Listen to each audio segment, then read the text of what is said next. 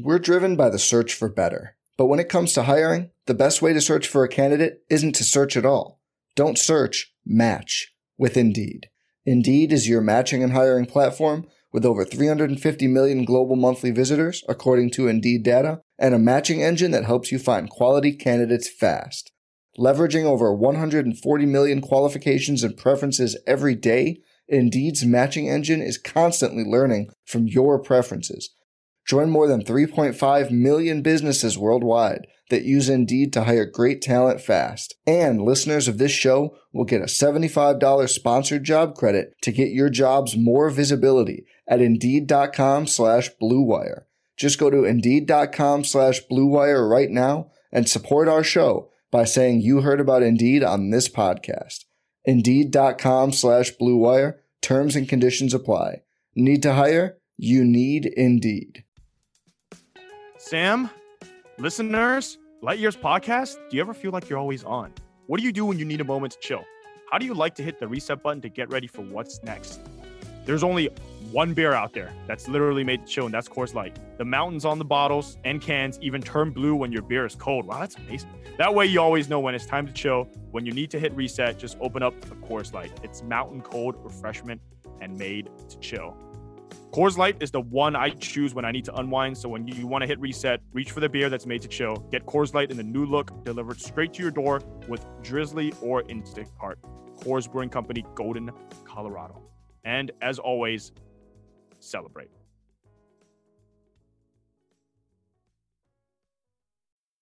And welcome to Light Years. We are recording this Sunday, April 18th, around 10:11 in the morning.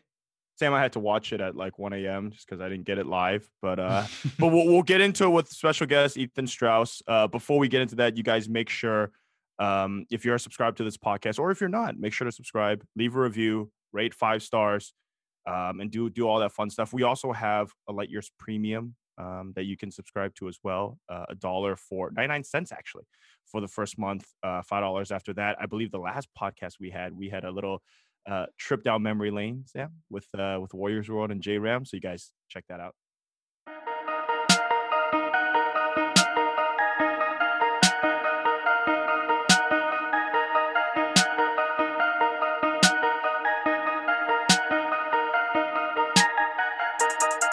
Light Years Podcast, recording this Sunday, 10 a.m., April 18th, after a fun but disappointing Warriors-Celtics game. I feel like that's the best way to describe this season. Fun but disappointing. The 2021 Golden State Warriors. We got a special guest today, Ethan Strauss. Ethan, how you doing, man? I just took a sip of coffee when you asked me that question, so I'm a little delayed. We're all ready to go. We're all ready to go. I was looking for some sort of portmanteau of fun and disappointing, but I was struggling to come up with one that really works well. But that is the case. It is a high engagement season, adding up to, I don't know, sound and fury, signifying nothing, whatever the quote might be. That's such a great way to put it. Highly engaged. Just, I've never had Warriors fans this angry, but it's almost kind of a good thing if you're covering the team, because you never have more passionate fans just yelling about nothing all day long. Yeah. I think Slater has been a tremendous air traffic controller for this particular season, and we appreciate it at The Athletic. I'm sure you guys appreciate it. The fans are in, even if everybody knows it's not exactly leading to a championship run. Yeah, well, I mean, I was just thinking about this. This is like the first time in my lifetime the Warriors have had a generational player and a nothing burger of a season. Like it's like the whatever you think of these players. It's like Kobe in the mid 00s, or like any of those like Iverson Sixer teams where it was just like they had one guy and a bunch of whatever's going on. And you can go through history. There's a lot of teams like it. Kobe in the mid 00s was, I think, a unique moment in NBA history and NBA fandom. And I don't think it's really remembered how odd it was. I went down there to watch Lakers Warriors during that run of Kobe's consecutive 40-point games. Coincidentally, there was a porn convention happening simultaneous with the game on the same premises, because I think the convention center is right next to the stadium. So it was weird LA stuff all the way around. But what I distinctly remember is that whenever another Laker shot, the fans would boo, even if the shot went in. That to me was so strange, because what had happened is that the Lakers were defined by ultimate success. But then after Shaq left, they needed a new reason to puff their chests out, and it became all about Kobe scoring points. That became the golden calf for that particular era, and I think it served them well. It was a nice little bridge until they got championship relevant again, but I had never seen a fan base so involved in the individual accolades, specifically for scoring, of one particular player. I thought that was different, and I'd never seen it happen before. I mean, that just makes me wonder how this season would feel if we had fans in the stadium. Like, a lot of what's going on with the Warriors is we're taking our cues from what we see online or what comments you get and everything, but we don't get the feel of in the arena. You don't get to hear the noise of how fans feel. Would they be exhilarated the way like OKC fans were with Westbrook? Would they be just disgusted that it's Steph and Draymond who can't make a layup and Bazemore who can't make free throws? And I don't even know how you Kelly Oubre, like you've got a battalion of just guys that people can get angry at. Brad Wanamaker was that guy. Like I think you can argue whether these guys should be slandered or whatever, right? But it is what it is. Yeah, I don't want to hijack your show, guys, but I do think that one of Sam's hotter takes was that it was the defense of Kelly Oubre, to be so committed to the criticism of Kerr that it turns into a defense of Oubre. I mean, that's let me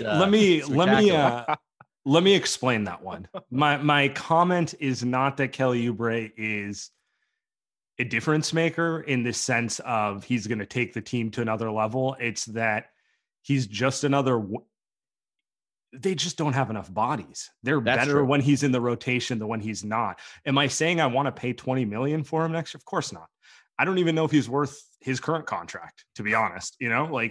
He's one of those weird players where you're like, there's usefulness to the fact that you have the ideal physical profile of a wing. And, when he's playing well, he can be disruptive. He can score efficiently in transition, that sort of stuff. But he also has the downside, such as never passing the ball or not really being able to hit open shots with any sort of consistency that I don't know what you do with him. I think the bigger thing is, why didn't they trade him? Because it seems to me they just want to let him walk and just kind of save money in that capacity. Wild. That's wild. But to me, it's, it just comes down to like, he's another wing they can play. Like, I don't think he's 7 times better than Bazemore, which is the contract difference, but he's 7 times better than Nico Mannion. Well, I experienced Sam's, sensitive as I am, I experienced Sam's tweets as a little bit of a shot, because it seemed to be in reaction to a Warriors plus minus conversation. I didn't even hear it. So. We do love you liar. Everybody listens to Warriors plus minus. They all know. Well, this is the problem with Twitter. This happens to me all the time, or used to. I don't really tweet anymore, but I would say something and somebody would receive it as about them, and it wasn't about them. But now you have to put out that fire. You've got to assure them that it's not about them.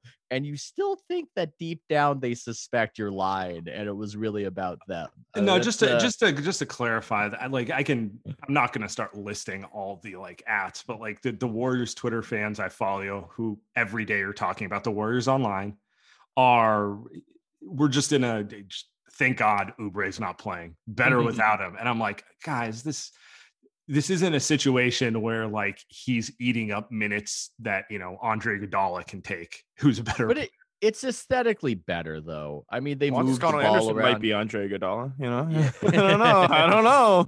Well, didn't Mark Jackson call him an excellent NBA player, I believe, which, hey, maybe, I enjoy him. I enjoy his work. I don't think he's going to be Andre, but look, you're right. They don't have enough bodies. They would benefit from having Kelly Oubre to fall into action whenever, but it just seems to be this awkward fit where he wants more shots and wants more minutes, and gets more minutes because of the political situation of how much capital they have spent on him, then is helpful for the team. So that's the dynamic. It's not just purely about him. It's also about how he's used. It's also about how he wants to be used. He doesn't seem to really want to be in the supplementary role. He has said as much. So that's really what the awkward fit is. And I just on an aesthetic level, I prefer it when he is not there, stopping the ball, driving, not finding somebody. But maybe at this point,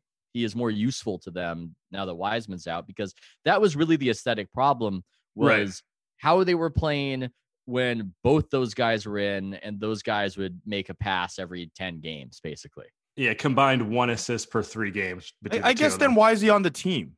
You know, then that becomes a thing. It's like if they've been shopping him for weeks before the trade deadline, then why is he on the team? Maybe a dearth of takers. You know, maybe you can't get anything. I guess if you think you're better, any without taker him, would be. Yeah, if you think you might as well take that Dinwiddie offer and hope you can retain or Danny him. Green, or if they leak the Danny Green, whoever leaked the Danny Green, doesn't matter. But I'm not buying that Daryl Morey was willing to trade the prototypical 3-and-D wing for Kelly Oubre. That sounds more like, right? I'll take him if you give me the Wolves pick type of thing. I want to say one last Oubre thing, who I didn't really want to say. No, I'm curious. Why is he on the team then? Why is he like? Why is he on the team? He did play his best basketball when Wiseman and Looney were out, and they played small ball. No. Why? But why? Yeah. If he's not, if he wants to play and he shouldn't be playing, why is he on the team?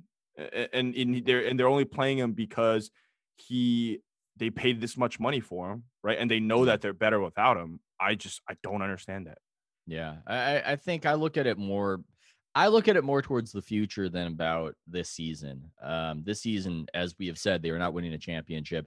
I just don't see him fitting on next season's team. And with Clay coming back, Clay, who's a bit of in a good way, a bit of a chucker. I don't. Yeah, but when he chucks, it goes in. So it goes in. It goes in. I just don't see that fit. I don't see that fit of trying to get these guys who all want to eat. You're talking about Wiseman. Oh, I agree with Clay. It just does not. It doesn't really compute. I will give them the credit for trying it. There was a theory of the case, right? We bring this guy in. The Suns, they don't do a great job with guys. The Wizards, they don't do a great job with guys. Maybe we turn him into an all-star. Maybe we show him the light of how passing and sharing his carrot is good. Didn't really happen. You know, there was enough of a test run for it. Maybe he flourishes elsewhere, but I just do not see the long-term fit here. And that's kind of my because I agree with both of you. I don't think he's a long-term fit for this team. You could talk me into him having a role if he was like the only guy on the roster who was doing that. Like there's always a place for a guy who can come in and just kind of like change the tone with aggressiveness in one capacity or another. The problem is they have like 6 of those guys right now.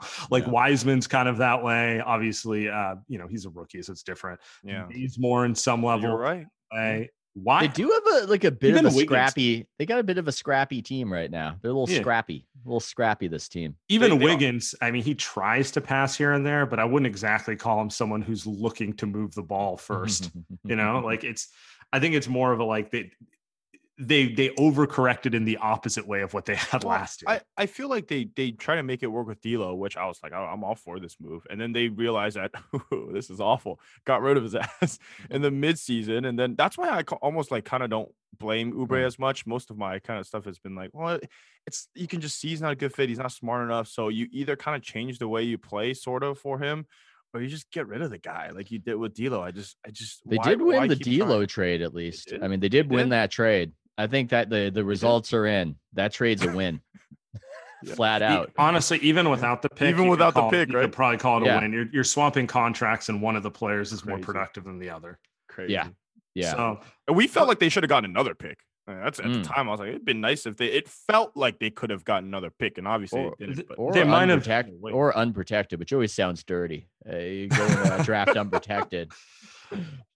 I guess what will happen. I guess my only thing with Oubre is, like you said, if you don't think he's a part for next year, and we all acknowledge this year is kind of, it is what it is. You know, Clay goes down, any ambitions of doing anything relevant go out the window. Just why wasn't he moved then? Because everything should be towards an eye towards next year. I actually have this on the rundown, but it's like they need to bring in like 4 or 5 different players in some capacity for next year. Like they should start kind of moving in that direction, right? Maybe. I mean, Joe loves big wings. I know that much. I'm just speculating now. Now I'm just picturing him almost going into madness as the Warriors are no longer into contention. He's in an empty Chase Arena in one of those luxury suites. Maybe it's the Salesforce suite, and trash is piling up in the Salesforce suite, and it's like a Citizen Kane situation. He's like, yes, blowing kisses at the crowd. I love it. Call him Bobby. Can't do it. Can't trade him. Can't do it. Would you? I don't know. Hey, let me ask you this. Would you feel better about Oubre having a role on this team, assuming it, was at a palatable contract figure, if they were to move Wiggins? Let's say they decide to move Wiggins and the Wolves pick for something substantial. I don't really even know what those two get you. I mean, apparently they get you D'Angelo Russell, but if you get some more shooting, and playmaking, and you don't have the redundancy of a Wiggins and an Oubre, I mean, I could be talked into it. But part of me is a little old timey. Part of me is a little Steve Kerr. Ironic, since I think Steve Kerr has actually given Oubre a lot of opportunity, but I look at Oubre and I go, yeah, this isn't the right way to play basketball. Yeah, I don't really love this. I don't love this on my hypothetical imaginary general manager team. This isn't the way forward, and it offends my sensibilities more than, say, Wiggins. And that's my visceral reaction to the whole thing. Do you think maybe it changes if he gets a long-term extension and he's not, just viewing dollars and cents with every shot he takes? It might. I mean, we've never known less about these guys from a media perspective, because you do get a sense of things just from being in the locker room, and also just talking, not just to the guys themselves, but off record, dudes will be pretty honest about, about that. That's what was so funny, to bring it back to that internet controversy from a few weeks ago when Nate Duncan tweeted that Anthony Edwards, I guess the poor stat line for that game, 1 for 7 or something. When he had that big dunk. The reason I was chuckling to myself as I watched all these people on NBA Twitter assail Nate for how dare he ruin this kid's moment. Ironically, then I keep saying ironically, but then signal boosting the ruining of it, making it more likely that Anthony Edwards would know about it. But what I thought was so funny about that was, if you were in an NBA locker room, and you have an honest rapport with the players, they would be saying similar stuff to what Nate said in that tweet. They would go, yeah, great dunk. You guys talk a lot about it. He couldn't hit a shot all game, but like, like NBA players are so sensitive to the amount of praise one of their teammates is getting, especially in a bad situation. And so it was so funny to me. It's not like in the real world, at the NBA level, with frank conversations in that locker room, that the players would be going, gee whiz, he's a young kid. It makes me so mad. Somebody made a tweet about how he played bad. I just love the Wolves, and I mean, just want nothing bad ever to be said about any of my teammates. We could do a full podcast on like NBA Twitter going farther and far away from like the general reality of sports fans. Like sports fans care about who wins and loses. NBA Twitter just wants to praise everyone and be friends. Like, what are we doing here? Like it's everyone gets a trophy. There is something to it. I mean, let's be real. It's not crazy. This is a new dynamic where you are a little bit. I changed my tone on a lot of things, because when I was starting out as a quasi media member, as a blogger at Warriors World, I would just tweet whatever about how the players were playing. And then one day I realized that they could actually see that and get mad about it.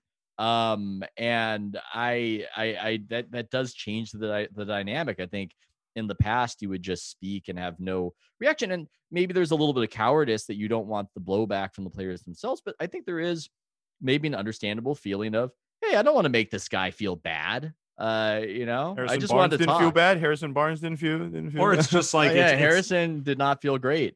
David Lee did not feel great. I was gonna say we had a bit of a like a poll of like, if someone were to report on the disconnect between Kerr and the Lakers in the front office, who would be the first person to report that? A lot of people did say your name, Ethan. A lot of people threw that out there. Yeah, that's interesting. Your thoughts? It's a very interesting poll. Interesting article, maybe. Yeah, it's an interesting poll. It's very, very, very interesting. I'm honored that anybody would think of me in any sort of reporting context. That's Well, all I have to I say think about people that. are thinking like if there's one person to kind of throw it out there, not be scared of pissing people off. It may be you. Mm. There's a history, Scared of report the pissing facts. people off. I'm scared of pissing people off. I wish that I had the attitude of I don't care at all, but I do it anyway. Like that's what I do. I'm on the diving board. I look down at the water. I don't look down at the water and think, oh, what a nice day. I'm just gonna hop off. I go a little bit scared, and I just do it. That's what I do. That's how I handle things. It is always kind of funny the first time you realize your tweets are not you talking to your buddies in a sports bar, though. That's like always the thing. It's like you're very aware of the fact that this is public, but as you're doing it, you're just talking as if it's like me and Andy BSing about a game. And then someone direct messages you who you didn't want to see it, and then you're like, ha, ha, ha. Yeah, Wow. this is awkward. But I don't think Andy's changed his tweets at all. There's No, he's gone the opposite way. Actually, he's leaned in harder into it. You either have to pull all the way back or go into overdrive. You can't live in the middle. Inside voice. Yep. The inside voice has merged with the outside voice and become the singularity. And I think that's why he's one of the most compelling tweeters in NBA Twitter for that reason. You're not going to get that from anybody else. If somebody's looking at it, you might as well say, well, I might just tweet directly to that person. I might as well do that all season long and see what happens. Yeah, it's just strange. It's a strange period of time in sports where we are so disconnected and only talking to each other through the internet. All these Zoom sessions that they do the press conferences on, it's just so digital. I do miss physical locations where things would happen. That is something that I miss, and hopefully we can get back to. I mean, reading body language is a thing that you can't really do on Zoom. So it's just kind of like you can notice if someone is a little bit maybe more upset that they're letting on. I know when Steph's pissed because he does little laughs between his words. He does that little. It's funny. It's funny.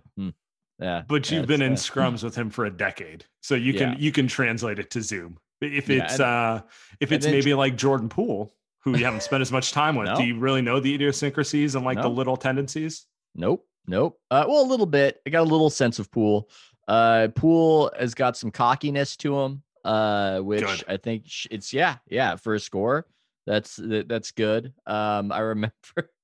I mean, Poole. This is a memory of mine, and I don't think it factors at all into Tim's reporting. But I remember Poole nearly bumping into Kawakami as he was walking to his locker, and then kind of muttering angrily at Tim. And I'm just looking like, dude, do you know this guy's like the most prominent media member in the area, and you're in the G League? I mean, this is okay, but he has played his way, I think, into the rotation and been at least one of the players I enjoy watching the most. I'm always interested in Poole's minutes when he's in there, and very much so in what is he going to be? Is he going to be rotation player? Is he going to be something more than that? But yeah, I've got a sense of the Poole personality, but somebody like Oubre, I've never met Oubre in my life. Right. That's probably a better example. Someone who literally came to the team during the pandemic. So yeah. Brad Wanamaker came and went, never met him. They had a whole Warriors run. Gonna have to bring him back. That's the only solution. I was gonna say somewhat of a Warriors run. Maybe we could talk. Maybe Sam, where are we going? Steph? We could talk. Yeah, let's do like Steph for a little bit here. That was going to be we're burying the lead here. Steph had 10 straight games of over 30 points. Jeez. He's now averaging 31 points per game on the season. He basically identical to his unanimous MVP year. And just from a statistical individual output point, I think it's tying people in a knot because they're having a hard time understanding how this player can be as good as that player. Mm-hmm. And one of them was the single greatest regular season of all time, just from a team perspective. And this team is, I mean, they're winning at like a high 40 win pace. When Steph's in the lineup, they're probably going to end around 500 because he misses games. Yep. but it's just like a decidedly mediocre team that he's dragging from total garbage to mediocrity. Yeah, I mean, I think probably should be in the MVP conversation, though that's not what we do. Except if you average a triple double, then I guess we do that maybe. But I don't know. He's been incredible and has taken care of his body during the pandemic. Paz is wearing a butt pad. And seemingly, which is hilarious, by the way. It's because it's so obvious. it is hilarious. He is having this incredible run while wearing a butt pad. It does remind a little bit of Kobe Bryant, how Kobe's body would be breaking when the Lakers were not so good, and he would find ways to shoot with a broken finger and everything else.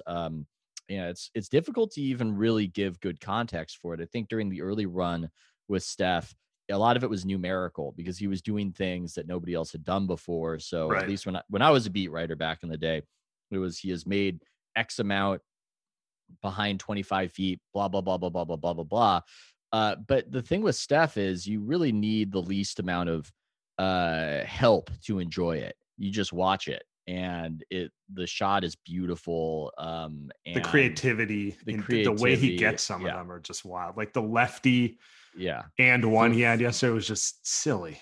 Yeah, it was fantastic. And he seems a little conscienceless in this setting, which makes it even more enjoyable. I don't have anything smart to say about it other than you hope that they can keep him preserved enough while he's entertaining everybody. I mean, this is one of that game was great, by the way. That was a great game. And the NBA has not had a lot of great games. It was great in part because both teams really wanted to win it. You can't say that every night. It's not the case when, say, the Nets or the Clippers are playing. The Nets versus Clippers might be the I mean, who's even playing the Nets versus Clippers? The low point or the high point. Sounds good on paper, and then it's Terrence Mann versus Landry Shamet. And then you actually, I know. Well, it's also not that fun to watch. I mean, the Clippers' objectives just aren't fun. The Nets, I think, are fun when they have guys because they're new, but that style of basketball. Yeah, you don't have that. And so that was an ABC primetime game where both teams badly wanted to win. There was atmosphere. It was back and forth and just incredibly entertaining. Tatum's so much fun to watch too.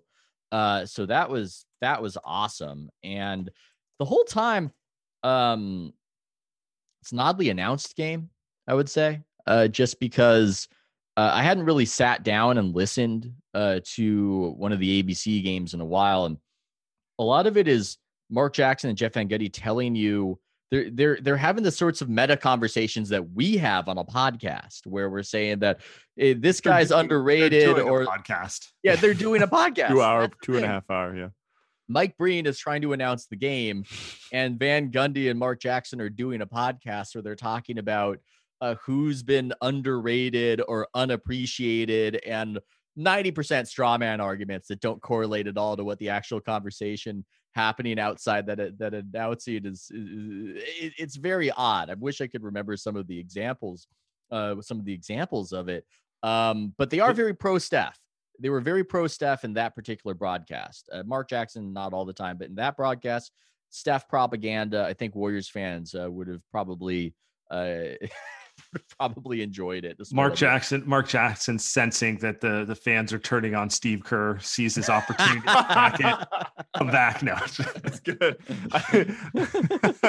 I do think, because there's two ways I want to take this, Ethan. I did read your article about the ratings. I want to go there a little bit, not right now, but I see the Steph Kobe stuff is I think pretty good. The similarities are pretty clear there. In that Kobe got a lot of criticism, I think throughout his career. Maybe some of it justified, maybe some of it is not. I think a little bit with Steph, but really I think the on the floor stuff is the best part right now, or the most similar part, is that there has to be some way. You know, Kobe got Gasol and he got his guys and he won 2 more titles, right? Steph is also at 3 titles, and I don't know if they're getting a Gasol. Actually, they could get Marc Gasol, but they do need to figure out the same.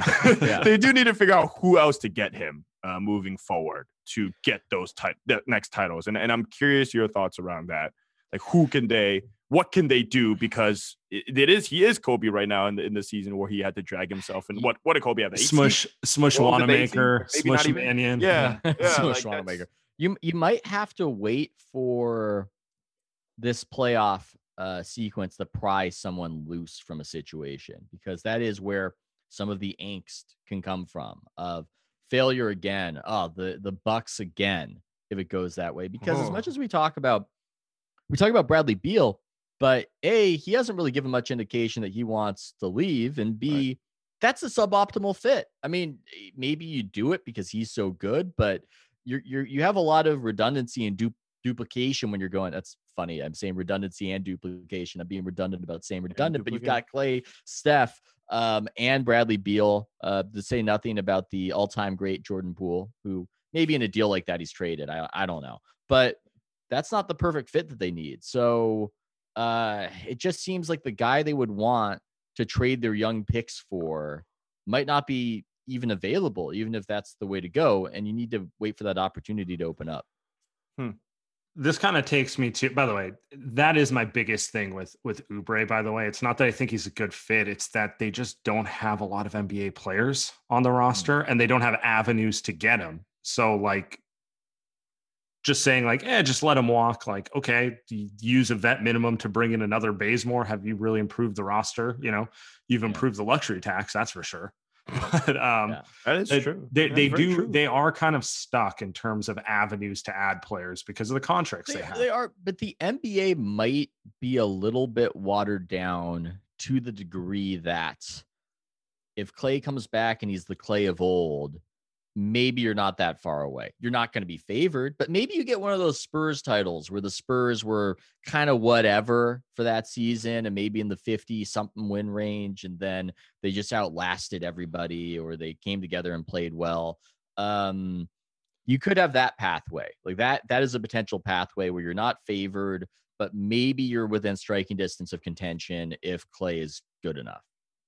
I think I'd agree with that. I think the Nets look like the Nets do look like that team that even more so than. But the I will also say, if I had to bet on one team not lasting for multiple years, just by nature of the personality, correct. I mean, you got your point guard taking PTO whenever he sees a headline he doesn't like. You know, it's kind of he really is the one player where they say, we never know when this guy's going to show up, and they always mean it metaphorically, but they actually, in Kyrie's case, mean it literally. We literally don't know. He may actually never, not respond to a text and actually show up and score 55 points. Like, that's not out of the realm of possibilities, which is amazing, and probably also just gives gray hairs to everyone else. Maybe not great for the game. Maybe not great for the game. No, maybe not. Maybe not if you're trying to. If you want to take it to the Steph Kobe comparison, that the biggest reason the comparison's there is because it didn't matter who's on their team. You knew they were going to give you a show worth watching pretty much every night.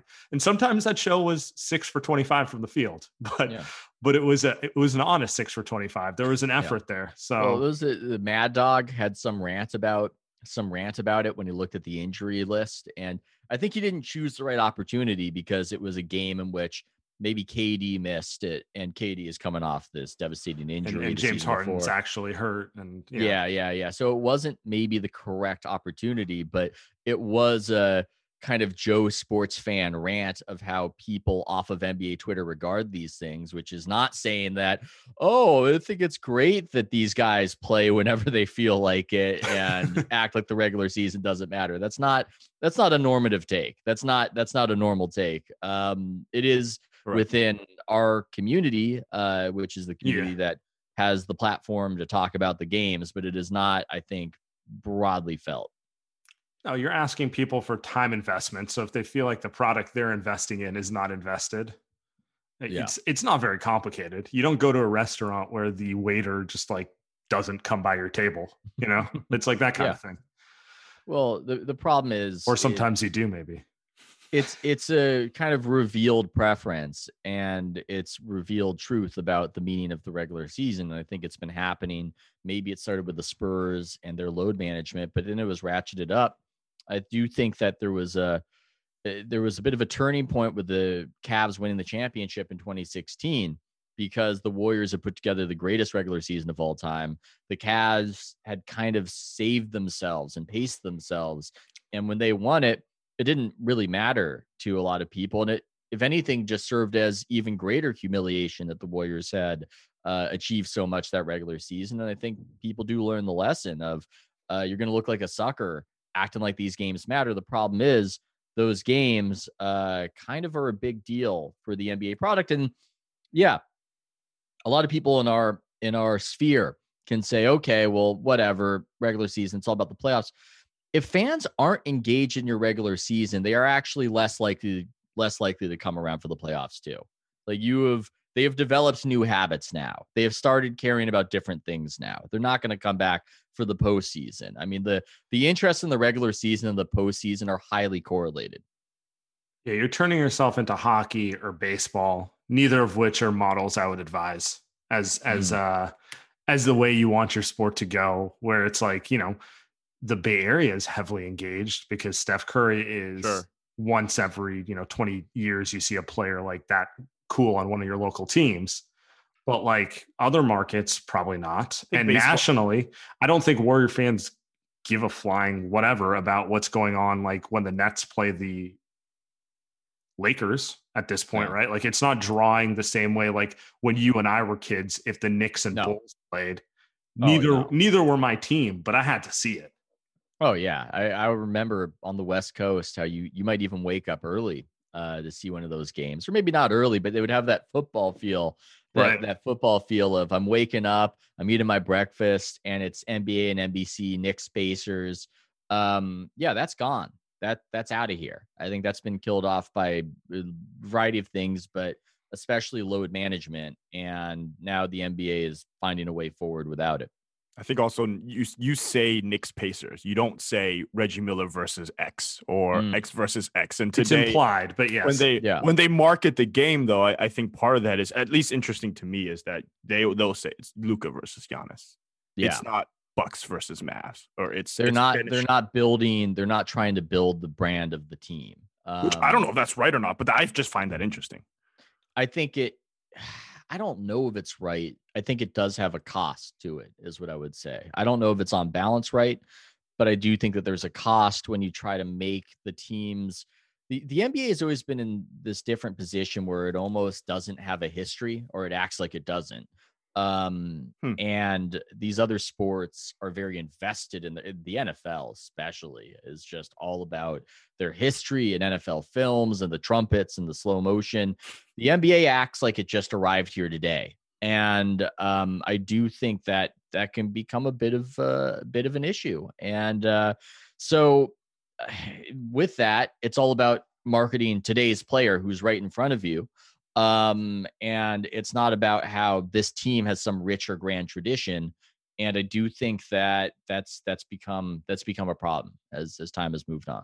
And I just don't see many people talking about it outside of Clay Travis, or somebody who doesn't appear to like the NBA very much, or wants it kind of to validate his worldview. And I think that there's overlap between his worldview and the truth in some ways, as far as some fans. That's the other problem. Like pointing out any of the NBA's flaws then aligns you with people you don't want to be aligned with. So it's better to just say nothing. It's become a neurotic culture war. I mean, I was reading some Sports Illustrated riff on it about how dishonest people have tried to make it that the NBA has repelled people by being woke, and it's just opinion. It's not. It was so defensive. The article I was reading, it was so defensive. It wasn't actually critically analyzing. Okay, well, is a cohort repelled by this, or is it this other thing, or is it? It's just protect the NBA at all costs. It's the people I don't like are attacking the NBA.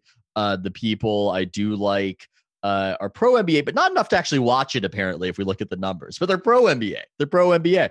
And that is what is guiding this entire conversation. It's not. It's not reality, and I get frustrated with it sometimes. I'm a sports TV nerds, so I like riffing on it. I know some people don't like to hear it, and some people don't like to read about it, but the numbers do great. So I don't know. I'm just going to keep on going with it. Palace Intrigue always sells. Yeah, it's just one version of it. It's the other side of the coin where we love to hear about the drama in the locker room. Yeah. It's also just, it's a little frustrating because the league, frankly, is so dishonest about it. And I think are given a pass for it in a way Found that that fascinating, by the way, if you could talk about that. Yeah, they shouldn't be given a pass for this. They, at the beginning of the season, they started pumping out all these stories about how ratings were way up. And the reason, and it's the best way I can explain this. The trick they did was this. The season started, as we remember, at a different time. It started later. So what the NBA did, it compared their segment of the season that had opening week and the Christmas Day games against last season segment of the season that had no Christmas Day games. And if you know how the NBA works with their TV, the Christmas Day games are the most watched games of the regular season by far. No one wants by to far. Family makes sense. Yeah, they've done a good job. Congrats to them. They've successfully branded Christmas over the last decade or so, 15 years really. But so basically, I would say the analogy would be this: it's like if the NFL started the Super Bowl a month earlier and then turned around and said, January, I mean, the playoff ratings in January are way up. They're way up. We're driven by the search for better. But when it comes to hiring, the best way to search for a candidate isn't to search at all. Don't search, match with Indeed. Indeed is your matching and hiring platform with over 350 million global monthly visitors, according to Indeed data, and a matching engine that helps you find quality candidates fast. Leveraging over 140 million qualifications and preferences every day, Indeed's matching engine is constantly learning from your preferences. Join more than 3.5 million businesses worldwide that use Indeed to hire great talent fast. And listeners of this show will get a $75 sponsored job credit to get your jobs more visibility at Indeed.com/Blue Wire. Just go to Indeed.com/Blue Wire right now and support our show by saying you heard about Indeed on this podcast. Indeed.com/Blue Wire. Terms and conditions apply. Need to hire? You need Indeed. Because they had the Super Bowl in January instead of February. That's what the NBA did. All these people ran with it. All these people at respectable media publications ran with it. Even though it was clear that the Christmas Day ratings were way down. Oh, hi, buddy. Oh, that's awesome. You want to take your shoes off? Mommy will help you with that. He's in the middle of thrashing the NBA. Leave him alone. Mommy will help with that. Hey, buddy. Even your own son's tired of your ratings rants. Even him. We're leaving that. He's like, I'm Jen, whatever's after Z and Y and everything. Oh, what are we branding post Gen Z? Post Gen Z. Just post Gen Z. Look, no one's perfect. Even the best baseball players strike out with the bases loaded. The best golfers sometimes three-putt with the tournament on the line. So if you feel like you're coming up short in the bedroom sometimes, it's perfectly okay.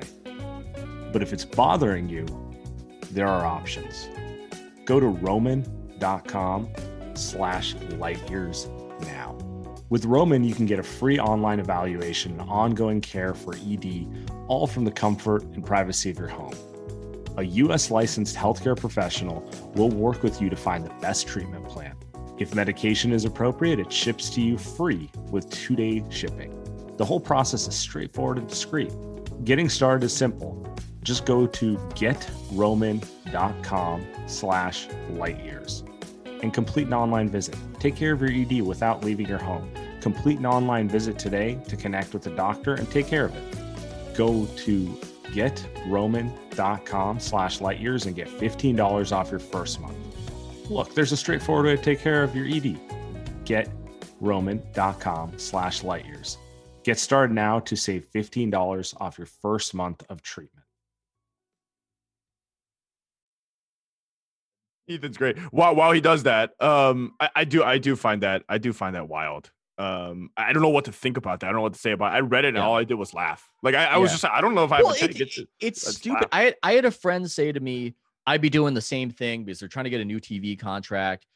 And my friend has a podcast, and I was saying, no, you wouldn't. You wouldn't. Who doesn't? You wouldn't be on your podcast saying, I get 400,000 downloads a month, and just saying that on your podcast, hoping people run with it. That's weird behavior. That is going to get found out by somebody trying to really look through the numbers, and it's going to be a bigger headline. Because now I don't know what the ratings are going to be for TNT and ESPN, but for ABC, they're down. And so after presenting to the public that they're way up on the basis of ABC ratings on Christmas, no, they're down this season. I don't know what they're going to end at, but they're down. By the way, totally excusable for them to be down. This crazy pandemic season has resulted in nearly every sport taking a hit. Everybody gets that. Everybody understands that. I'm not crushing them for it being down this season, but the problem is that you've now lied and then created a bigger revelation after you lied to everybody. And it just seems to be bizarre behavior for a league that should be looking into how to improve itself and how to get more traction, as opposed to let's lie to everybody and hope nobody notices. I guess the impact would be the question that I have. It would be so then what happens? Do they lose money? Is there a TV deal that gets scrapped? CPA? People lose jobs? And I guess lockout. Yeah, I guess what? Well, the TV deal will go up for a variety of reasons. The next TV deal will be bigger than the last one that they signed in 2014, 2015, I think anyway.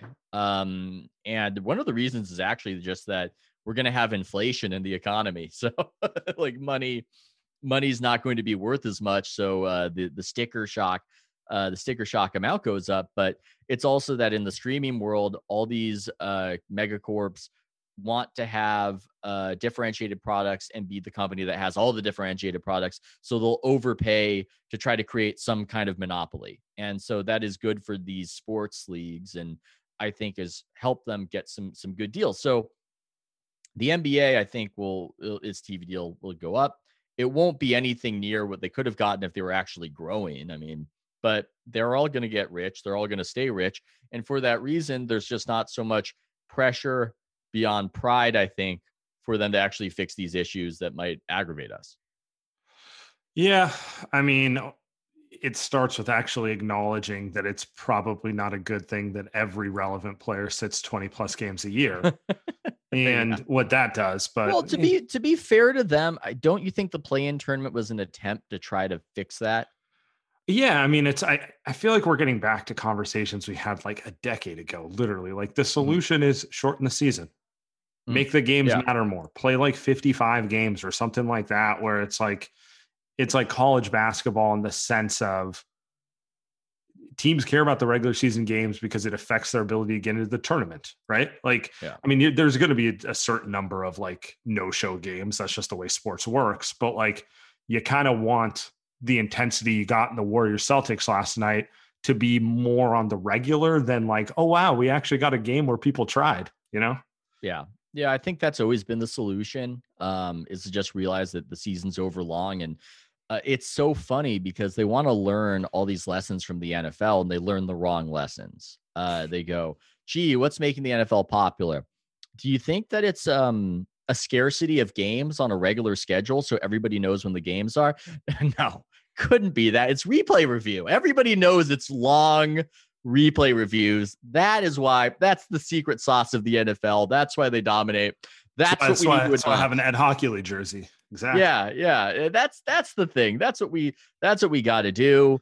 That's the idea that we have to steal. And there just is an unwillingness to take the pain, to take the risk. And people go, owners wouldn't want fewer games because it's less money. It's not less money. It's more risk. That's what it is. It's more risk that you would have the fewer games and get the same viewership, right? But we have an example historically of fewer games, just crazy great viewership. And that was the 2011 lockout. People forget the 2011 lockout. It looked like there might not be a season. There was no real ability to even promote and hype the season to people. they had all the bad PR of owners and players feuding, something that killed baseball for a long time, by the way. And guess what? It was the most watched season since Michael Jordan, because I believe in part there were fewer games, and that made the individual games more meaningful. We also have fewer games this season, but there are a lot of other factors depressing viewership. So I think that's an example of how if you do shorten the season, you'll make it up more so on the TV end of things. But as we've said before, these owners are getting paid no matter what. So why are they going to take the risk? Yeah, I mean, and if you want to talk quality of game too, it's like you hear people talk about how like there's better coaching if you watch Euro League or some of these other leagues, and there's more tactics. By the way, part of that's because they have like 4 days of practice between games, and coaches actually game plan in a way that like I don't even think that can exist in an NBA season where your off days are more about treatment. That's a great point. Ever thinking about like, well, that's the Australian league operates that way, and it's one of the reasons why it's fun to watch, despite the lack of talent relatively. One stat though, now that I just thought about it, on the viewership, because I think this stuff is hard for a lot of people to follow. They've got lives; they're not ratings nerds. But every ABC game in the 2011 lockout season, every single one was more watched than the most watched one this season. Like every single one. That wasn't the year that they started the prime time, was it? No, they started it far before that. And I'm excluding Christmas. Like I'm talking about weekend ABC games. Like every weekend ABC game in the lockout season in 2011, all of them were more watched than all of the games this season on ABC. So I mean, I'm trying to put that a little bit better. The least watched game in the lockout season was more watched than the most watched game this season. The least watched game was some April Thunder Bulls game that Derrick Rose didn't play in. So it was a nothing game. That was more watched than the premier ABC weekend showcase game of Celtics Lakers. It's wild. That's absolutely wild. That's yeah. Sam's in no words. He's just sitting there shaking. Yeah. Like to me, I'm thinking like if last night's game, like if they made last night's game matter twice as much. I mean, I'm sure a lot of people watched that game, but you think of that game as 2 games, it'd be insane. Each game matters a lot more. And right now, like honestly, I'm sitting here and some of the Warriors games that goes, I'm like, what am I even watching? I'm only watching it because we have to do. The Warriors are fun to watch. I think the Warriors are a little fun to talk about. I think too. Yeah. They're fun to yell about. I was talking about that with Nate Duncan recently. He was saying because he would know since he has to watch the entire. I find most fun to check up on right now. They're probably at the bottom of that list last season, but this season they're one of the most compelling. But there are only so many of those teams that you really want to check up on. I want to use this as an opportunity to jump on one thing I wanted to talk about before we got on like a 25-minute ratings combo, which was good. No problems with it. But I feel like everything with the Warriors season is coupled around the fact that the fans know they have something special with Steph, but they also know he's 33. And so there's anxiety of can they make one last push at it before, he's proverbially done. He's done being one of those 5 or so best players in the league who can really impact a game. And so I wanted to get your thought on this because when everything's going well with the Warriors, it's just puff pieces and there's no amount of like praise to various angles of the organization that can be too much. The fans just eat it all up. When things are stuck like this, I don't think the fans know where to go with it. And that's led to at times everyone being mad at Steve Kerr, at times the front office, times Lacob, stuff like that. So I feel as though you guys, more so Andy perhaps, have almost tried to counterbalance the softness of the media coverage that I think in some ways was born out of how this team was just unprecedentedly incredible. And then you fell into a routine. I certainly did. We were looking for everybody like, oh, Sammy Gelfand with the stats and Chelsea Lane with the massages and and it's very difficult to know what to do when the team is just average. and has a great player, but average. And what does that mean? And they're not rebuilding. That's the interesting thing. Houston is a much more normal example. They had their run with James Harden. They never got over the top, but Harden ass out. They know exactly what they're doing now. Now it's just, race for ping pong balls.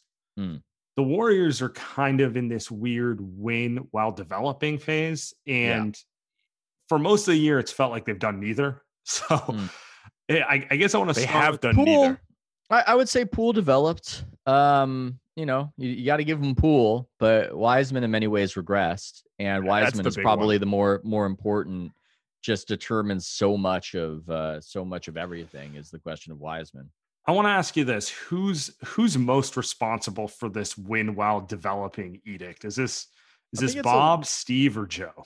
I think that's a Joe. I think it's a Joe thing. I mean, they all probably got sick of what it was like last season. Does he agree? Does he agree? Get him on it. Get him on the pod. Get him on the pod. Asher, do you want to say something? He's got to have a take. Ask him if it's Steve Kerr's fault. Ask him. Asher, do you want to say something about basketball? Basketball. You want to say hi? Hi. What's up, Asher? I'm the Marcus. I thought he said Marcus. Can you say hi, Sam and Andy? Hi, Sam and Eddie. Oh. Can you say hi, light years? Hi, light years. Okay, bud. I'll join you in a few minutes. Okay. Baby genius. I guess it's awesome. Okay. Oh man. Okay, I should probably be wrapping up, guys. Yeah. I think We'll get him. We'll get him out of here now. We'll just yeah. Let's just complete that thought. So you think win while developing? It starts from the Lakers, right? I think so. Which maybe that could be praised to a certain extent. Not wanting to do the process thing, wanting to remain competitive, wanting to do what Daryl Morey did for so many years of just always putting out a quality product. Last season accepted. Maybe that's the way to go, but they are stuck on two different timelines. It's almost like they're trying to ski downhill with two different size skis, and it is a bit tricky.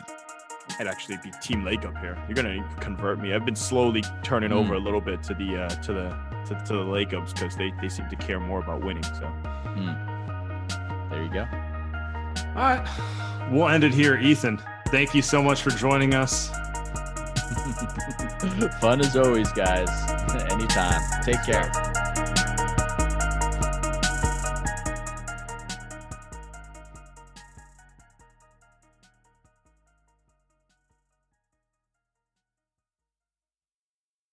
I'm Mark Chapman. Welcome to the Planet Premier League podcast. Each week, Cesc Fabregas, Nader Manua and myself talk all things Premier League. As a player, you don't have time to talk. No. You don't have time to make a plan. You just need to deal with wave after wave after wave. We watched Coach Carter and he said, afterwards, the game's just about doing this for your teammates. And I remember looking around halfway through the film and half the squad was asleep. Planet Premier League. Listen wherever you get your podcasts.